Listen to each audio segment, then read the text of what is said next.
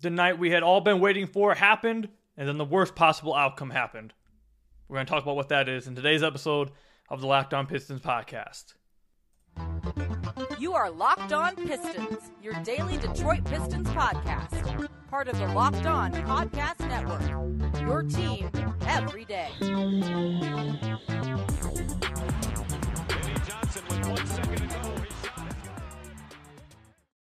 What's the deal? Welcome back to another episode of the Locked On Pistons podcast. Per usual, I'm your host, Koo Cahill. You can find me over on Twitter at Koo Cahill. I want to thank you guys for making Locked On Pistons your first listen of every single day. We're free and available on all your podcast platforms. And if you haven't already, head to the YouTube channel at Locked On Pistons. Hit that subscribe button or leave us a 5-star review on whatever podcast platform you're listening to this on. That's another great way to support the podcast. Later on, we'll talk about some prospects that you guys all should be aware of and start getting familiar with where the Pistons landed. And then we'll talk about a little bit later also how likely it is, or if it would be a good decision for the Pistons to look to trade their draft pick in this upcoming draft. But first, we obviously are going to have to talk about where that pick in the draft ended up. The Pistons are picking 5th overall in the Victor Wembanyama sweepstakes after finishing with the worst record in the entire NBA by 5 games, having the top odds, or at least were number one. I know the top 3 teams all share the same odds for 14%, all the same odds for the number one overall pick. The draft lottery was going exactly as planned. There was no movement at all from 14 all the way to 6. There was not any movement at all.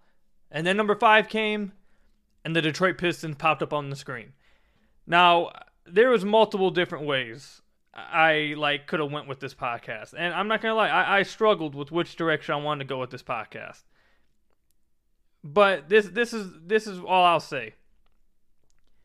Let's get some emotion out the way. I didn't move from the spot in my living room after I saw the Pistons logo pop up. I didn't move from that spot in my living room for a good 35 minutes. I sat right there in that couch, did not move, didn't say goodnight to my wife, didn't say nothing. Didn't say a damn thing to nobody, didn't tweet, didn't do anything. I just sat there in that couch for a good 35 minutes before I felt composed enough to say anything. So, look, this is absolutely heartbreaking. It was heartbreaking for the fan base. It's tough. It sucks. And the worst part about this, and we talked about this on the podcast all offseason thus far, is that falling from 1 to 5 in any other draft, it would suck still. It definitely would suck, but I don't feel like it would hurt. I don't feel like it would feel like you're being stabbed. I don't feel like it would feel like that in almost any other draft. But this draft, for you to be the number 1 team, in the draft with possibly the greatest prospect in the history of basketball, Adrian Wojnarowski, he said this was possibly the greatest prospect in team sport history. For that to be the draft that you fall from 1 to 5, that feels like a stab to the heart. It hurts. It really does hurt. So it sucks, man. It sucks. I don't blame any of you guys for being disappointed. Don't blame any of you guys for being sad. I don't blame any of you guys. You guys need to take a day or two to not talk about the Pistons, not listen about the Pistons, to just, need some time. I don't want to blame any of you guys at all for that, because this sucks. It does. But at the end of the day, look, I'm going to try my hardest not to be too emotional for a while about it. I'm going to try not to be too much of a Debbie Downer about it, because, I think everyone is aware that it sucks. So at the end of the day, it's this. The Pistons could have had 2nd, 3rd, 4th, 5th, even though some of the quotes that Troy Weaver had after the draft, he talked about how you could really pick any prospect from 3 to 8. And I had been hinting to you guys on the podcast for a while now, but basically what that is saying is they had to select a top 2. It was Victor, and I heard that it was Scoot Henderson. They had those 2 guys in their own tier, and that the draft started at 3. So maybe technically not 2, since they viewed Scoot that highly. But really at 3, at 4, at 5, doesn't matter. They were going to have to make the right pick no matter what. It wasn't going to be a given. You're going to have to trust your scouting department. You're going to have to trust Troy Weaver. And Weaver's going to have to nail this draft process. He's going to have to absolutely nail his scouting. He's going to have to get it because it's possible, man. It's possible in every draft that you can get the best prospect or the best player in the draft at 5. It's very possible that you get a guy at 5 that maybe should have went like 2 or 3 in a redraft. Heck, you can even go back to last year with Jaden Ivey at 5. I know a lot of the guys ahead of him performed pretty well. Paolo, Chet didn't get to play. I don't think he's leapfrogging Chet. Jabari had a little bit of a down year, to be honest. And I know Keegan really showed out for Sacramento, so I don't think he's going over Keegan for Sacramento. But you can make an argument that maybe Ivy goes 3 in last year's draft after 1 year. Now, I know it's just 1 year after it, but my point is that at 5, you can still get a good prospect. Now, is this what everyone probably wants to hear right now? Maybe not. And it's taken a lot for me to be the mature person looking at it. But there are some prospects at 5 that aren't bad. And if Weaver can identify the guy, because in almost every draft, you're going to find somebody, whether it's at 5, 6, 7, 20, 15, 30, 40. Heck, we're watching Nikola Jokic right now. I believe Weaver also said this. We're watching Nikola Jokic rip apart the Los Angeles Lakers right now. I believe he was the 41st pick. So there's always a chance you can find the diamond in the rough. There's always a chance that you can, if you have a good enough scouting department, you can identify the best prospect in the draft at that position. You can always get a good guy at that pick. So, look, it sucks that they fell to 5, and especially in this lottery. Out of all the possible drafts, it hurts a lot that they fell to 5 here. It hurts even more for me that they fell from 1 to 5 because I knew from what I had heard for a few months now that it was Wemby and Scoot for the Pistons front office. So I was really happy if they were going to go 2 because I'm very high on Scoot, and I think he's one of the best prospects we've seen in the last 12 years as well. So, like, that's what hurts me the most, that they're not getting 1 or 2. And then, obviously, you guys know how big of a fan I've been of Amin Thompson, so them not even getting 3 either to get Thompson, or 4 to get Thompson, because now it looks like Houston, who's selecting 4th, is going to go with Amin Thompson now. I think the top 4 is set. I think it's going to go Wemby, Scoot, Brandon Miller, and then Amin Thompson. So that's what really hurt me the most about this. Yes, Wemby killed me. Losing out on Wemby obviously kills, but losing out on those other 2 guys that I thought really highly of too, that's what hurt me the most. But nonetheless, there are other guys at 5 in play that the Detroit Pistons can identify, and maybe Troy Weaver gets the best guy, and we're looking back and it's like, yeah, maybe we didn't get Victor, but you got a pretty damn good prospect to add to this core. So when we come back, I'll tell you guys who are the prospects at 5 that all of you guys need to get familiar with, do some base level scouting, and understand who they are. We'll talk about who those guys are when we come back. But first, I've got to tell you guys about one of our sponsors, Bird Dog. You will look better and feel great wearing Bird Dog. Their stretchy fabric will make your legs look great, and they're comfier than any other shorts and pants. They'll give you the freedom to wear one of the pair of shorts or pants on the golf course, to a meeting, a date, or hanging out with friends.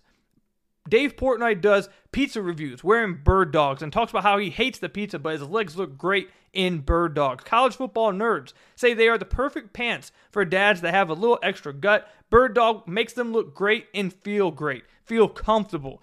Pardon My Take host PFT famously never wears pants, and the only shorts he truly loves are Bird Dogs. Bird Dogs, I'm telling you, will make you feel amazing, and you'll look amazing. You'll feel great. The fit is amazing. The comfort, the versatility with these pants, shorts, whichever one you want to go with. Bird Dog is absolutely amazing. So go to birddogs.com/LockedOnNBA. When you enter promo code LockedOnNBA, they'll throw in a free custom Bird Dogs Yeti-style tumbler with every order. So again, go to birddogs.com/LockedOnNBA, and when you use the promo code LockedOnNBA, they'll throw in a free custom Bird Dog Yeti-style tumbler with every order. Again, that's birddogs.com/LockedOnNBA. So I want to thank you guys again for making Locked On Pistons your first listen of every single day. We are free and available on all your podcast platforms. If you haven't already, head to the YouTube channel at Locked On Pistons. Hit that subscribe button or leave us a 5-star review on whatever podcast platform you're listening to this on. That's another great way to support the podcast. This sucks, man. This is so tough, man. So tough. Okay. With the lottery set, or with the draft set, I feel like that you have a pretty good idea of how this is going to go at the top of the draft before the Pistons select. Which, I guess if you want to look at it, I guess that's a good thing. Because I'm almost 90% sure, unless a trade happens, which is possible because Portland ended up with the 3rd pick, and maybe if they want to go after a one last ditch attempt to really put this thing around Damian Lillard and try to go for it, maybe that happens. But if there's no trade that happens, I think that it's incredibly possible that you can predict how this top 4 is going to go. I think it will be Victor DeSantonio at 1, Scoot Henderson to Charlotte at 2, Brandon Miller to Portland at 3, and then 4 will be Amen Thompson to the Houston Rockets. So then after that, that's where obviously things get interesting and where the fun really starts for the Detroit Pistons. And I'm going to give you guys some names that you guys really need to pay attention to and have some kind of understanding of, because I think all of these guys are at play for the Detroit Pistons. And before I say these names, I want to read this quote directly from Troy Weaver so you guys can get an idea of what he's thinking about. You guys know how earlier I mentioned how he kind of hinted at them having a top 2 and the rest of the draft. And the rest of the draft kind of being something you could have anybody 3 through 8. Okay, I can't find the exact quote, but basically, I just had it in front of me. I just lost it. I don't know where it went. But anyways, my point is, Troy Weaver was asked after the lottery, and he basically said that 3 through 8, there's guys that you could see a guy go at 8 that maybe you thought would have gone 3, and maybe a guy that you could have thought went 3 go 8. I thought it was interesting that he specifically mentioned 3 through 8. Okay, here's the quote right here, so you guys can hear it directly through him.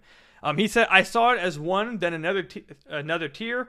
We're picking at 5. We like the talent pool that's there. We can get a very good player at 5. You can scramble it up from 3 to 8, and we're at 5. So basically, he was very specific by saying there's guys at 3 through 8 that he feels pretty comfortable on. So that makes me believe they have probably like a top 8 mock board or big board, and that's how deep he feels about this draft class at the top. At least that's my reading of it. So here's some of the guys that he could be probably talking about. 2 of the guys are not going to be available for them, obviously, because they're at 5. So I think those 2 guys were probably Brandon Miller and Amen Thompson. So both those guys will be gone. Guys you guys need to be watching out for, the other Thompson twin, Asar Thompson. He's also 6'7", 6'6", 6'7", 7-foot wingspan. He's a very good athlete, just like his brother. Amen is definitely a better athlete, and I think Amen is very clearly the better prospect. But Asar is also a very intriguing prospect. Definitely check him out because he's definitely in play at 5. He's a dude that could potentially be very versatile at the next level on defense, weak side rim protection, point of attack defensively.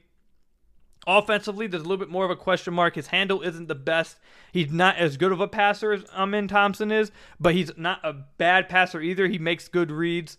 And he's an okay finisher around the rim. You probably would have liked to see him be a better finisher than he was. But he has good athleticism. So a little bit more questions offensively, but I really think he can be really versatile defensively. So that's a guy you guys need to check out and definitely pay attention to. Another guy who's at play at 5, Jarris Walker. I'm really just now getting to Jarris Walker, but he's a guy who could potentially be an incredibly versatile defensive player. He's a high intelligent player. He processes the game very quickly, makes reads very quickly in the short roll. He's 6'8", 220, like a power forward type of build. So he would fit next to Jalen Duren. He shot 34% from deep in his lone college season, and he has flashed some nice offensive upside.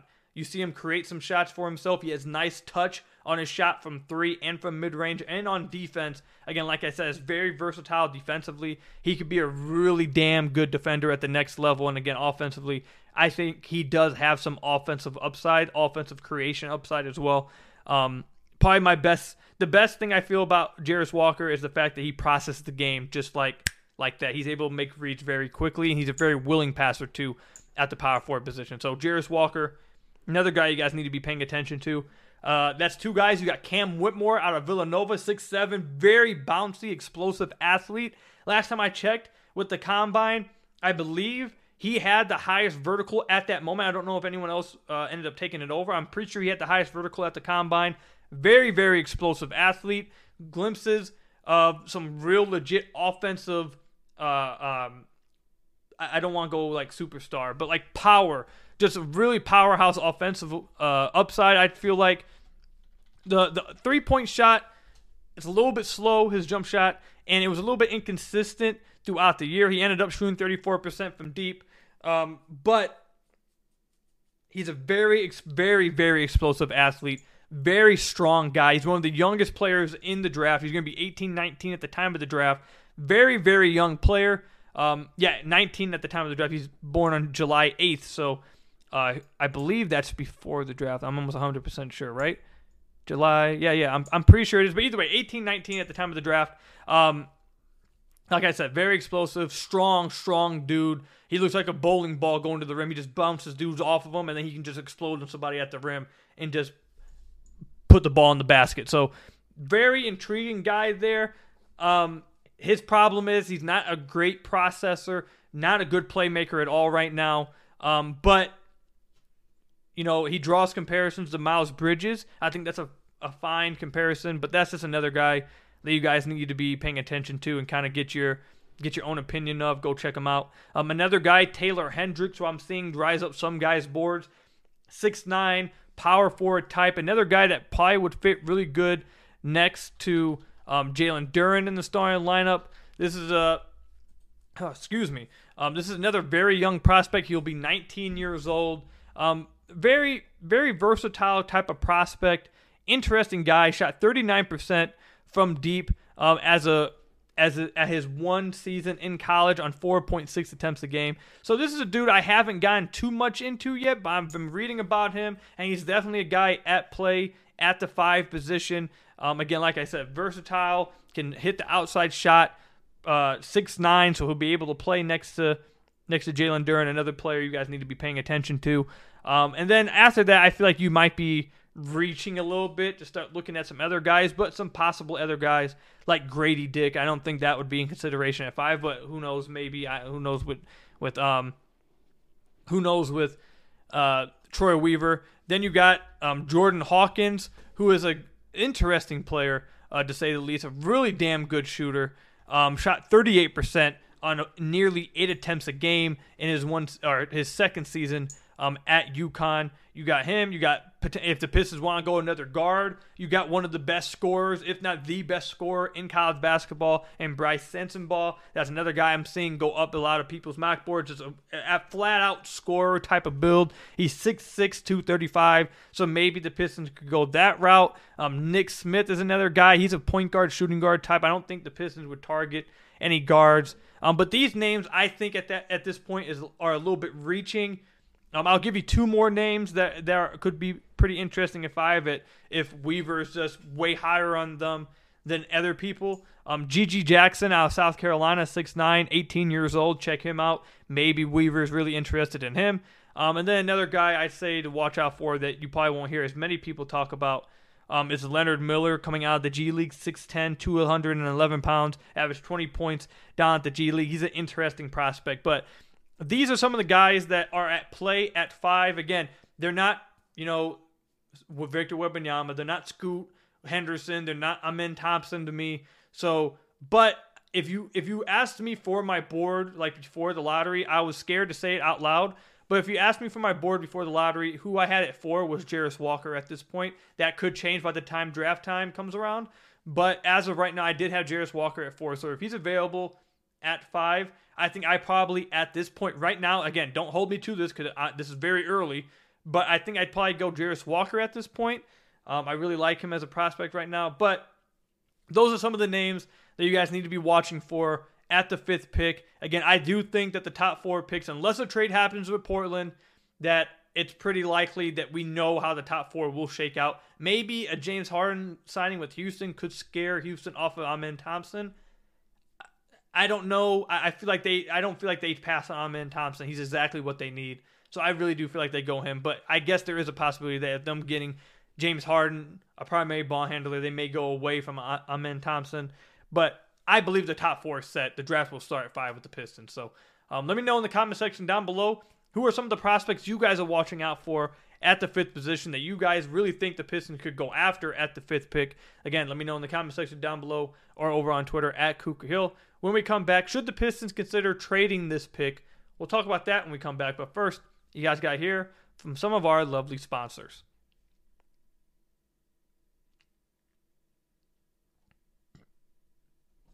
So I want to thank you guys again for making Locked On Pistons your first listen of every single day. We're free and available on all your podcast platforms. If you haven't already, head to the YouTube channel at Locked On Pistons. Hit that subscribe button or leave us a 5-star review on whatever podcast platform you're listening to this on. That's another great way to support the podcast. Obviously, another outcome that could happen with the Detroit Pistons falling from 1 to 5 is they just don't make the selection at all. They just trade the pick.